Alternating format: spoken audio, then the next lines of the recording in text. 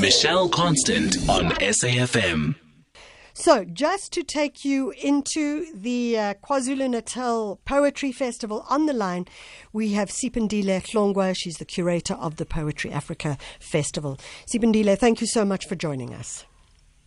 Thank you, Michelle. How have you been keeping up? We're looking forward to hearing some of the works that are going to be taking place over the 6-day program. Tell us how it's going to be working. The festival is kicking off tomorrow at 11. We're going to be having a keynote address by Lebo Mashile, and as well as a video recording of Koleka Potuma from her collection, Collective Amnesia. And we have partnered as well this year with French Institute of South Africa and Total South Africa to actually pre-launch an anthology of young poets from South Africa, which is very exciting. We've seen a lot of entries from young South African poets who are going to be part of that anthology. And as from Tuesday, Wednesday, and Thursday, we're going to be having webinars taking place in the morning. They're also powered by the French Institute of South Africa and Total South Africa as well. In the evening, we're going to be having an annual Mafika Gwala lecture. Mafika Gwala was an activist in the Black consciousness during the period of 1970 to the 80s. So it's first time that it's going to be featured within the Poetry Africa program. Yep. However, it has been an annual lecture going on within the University of KwaZulu-Natal. We are very excited also to welcome our participants from the continent and the rest of the world. We're going to be seeing our U.S. participants, which is going to be Nikki Giovanni, Safia Alhino. We got our South African poets as well, Kwezi Becker, Afro William, Eugene Skis. Our new voices, we've got Tori Saint, Masai Sepur, Manao, Mahale. It's a jam-packed program leading up until the Saturday of the festival. So we're going to be seeing a lot of younger voices coming to the space and women poets coming into the space as well. And we've got cross-gender experimental projects that we are doing this year, where we've got jazz artists collaborating with poets, as well as dancers collaborating with poets. There's quite a lot of partnerships that we've got, including the Windedal Theatre, the Drama for Life as well. So we're going to be delivering quite a lot of projects with the help of our partners from the continent and the entire world. So, Siphandile, one of the issues obviously is the challenge of having to go virtual. Siphandile, sorry. And I wonder if you could, as the curator who's had to pull the whole thing together, if you could talk about the challenges that took place and how you had to resolve them in this process. Well, it is a challenge per se. If you can quite remember, it started with the Time of the Writer Festival. Yeah, I know. Which was a sudden change. We actually had to sit back for like 2 days and talk and change the program to actually fit the digital platform. Yeah. So we have drawn from that experience to actually deliver the Poetry Africa Festival.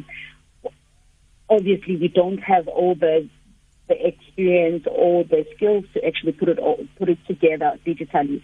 So we've partnered with Hear My Voice to actually manage our technical for an online platform. So the festival is going to be streaming live from our Facebook page, the Poetry Africa Facebook page, the Twitter page, as well as the YouTube channel.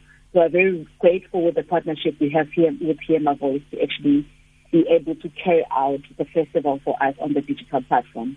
So it has been really challenging. There's a whole lot of different sets of technicalities that one needs to pay attention to, as opposed to having a physical version of the festival. So it has been, we are learning as we go. and we are hoping that we're going to deliver the same experience and quality program for our viewers. I know already from Time of the Writer, which was in March, and that sudden shift and change. It's a huge challenge not having the physical, and I wonder if listening to one of the young poet Tumelo Mohoto, who spoke so much about actors and how there's a physicality. And I wonder if we're going to lose that physicality, or if it will be picked up in some other way. We're going virtual with the program, the entire program. So there isn't any physical events that we have planned. But however, we are hoping with what we are working on right now that we will still carry that same feeling for the audiences. It may never be the same, but we are trying as much as we can to deliver the festival, and they feel like it's a physical engagement of the festival. We do have closed session where we have poets are going to be engaging on our Zoom platform. Brilliant. Yeah. So at least there's that personal touch in a way. For instance, the masterclass with Professor Chris Abani is going to be a closed session, so on a Zoom platform. So we are hoping that there will be that feel of a personal touch, a physical touch with that session. Yeah. Sibandile, if we look at the 5 or 7 days that it will be operating for, give us the details. How can people get involved? What's brilliant about it, it's absolutely free. So if you're passionate about poetry, you don't have to pay to enter. You will have to give data, though, and that, of course, is a cost to many. But how do people do it? They just follow our Poetry Africa page on Facebook and Twitter, and also on our YouTube channel. If you can log in, people can just log in there. Yeah. The program, we're going to be live is 3 times a day, 11 in the morning, 3 in the afternoon, and at 7 in the evening. Yes, we have made the program free because we are cognizant of the fact that data is expensive in South Africa. So we just want to make the festival more accessible to audience. And it's all about building new audiences for the festival as well. Because mainly the festival was was for the audiences that are way in Durban, in the physical spaces. But now we are opening up to the entire world to have a piece of Durban. Brilliant. Lovely. Sibandile, wishing you all the very, very best with what promises to be a great lineup. That's Sibandile Hlongwa. She's the curator of Poetry Africa. It's the 24th amazing annual Poetry Africa Festival. It's presented by the Centre for Creative Arts at the University of KwaZulu-Natal. And it's going to run from the 12th to the 17th of October. Holding it virtually because of the Rona, and you can view it for free on the Facebook page, the YouTube site, also Twitter pages. That's Poetry Africa's. And we've had a couple of haikus come in, the 575. Lorraine Roche says, red poppies dancing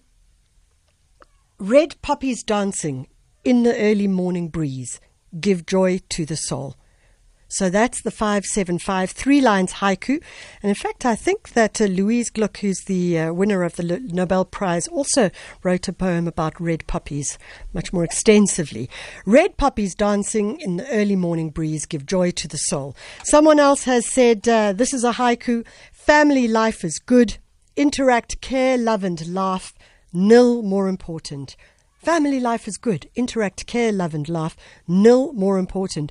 That's the challenge we're setting you. The 575 3-line haiku. Can you do it? Have you got it in you?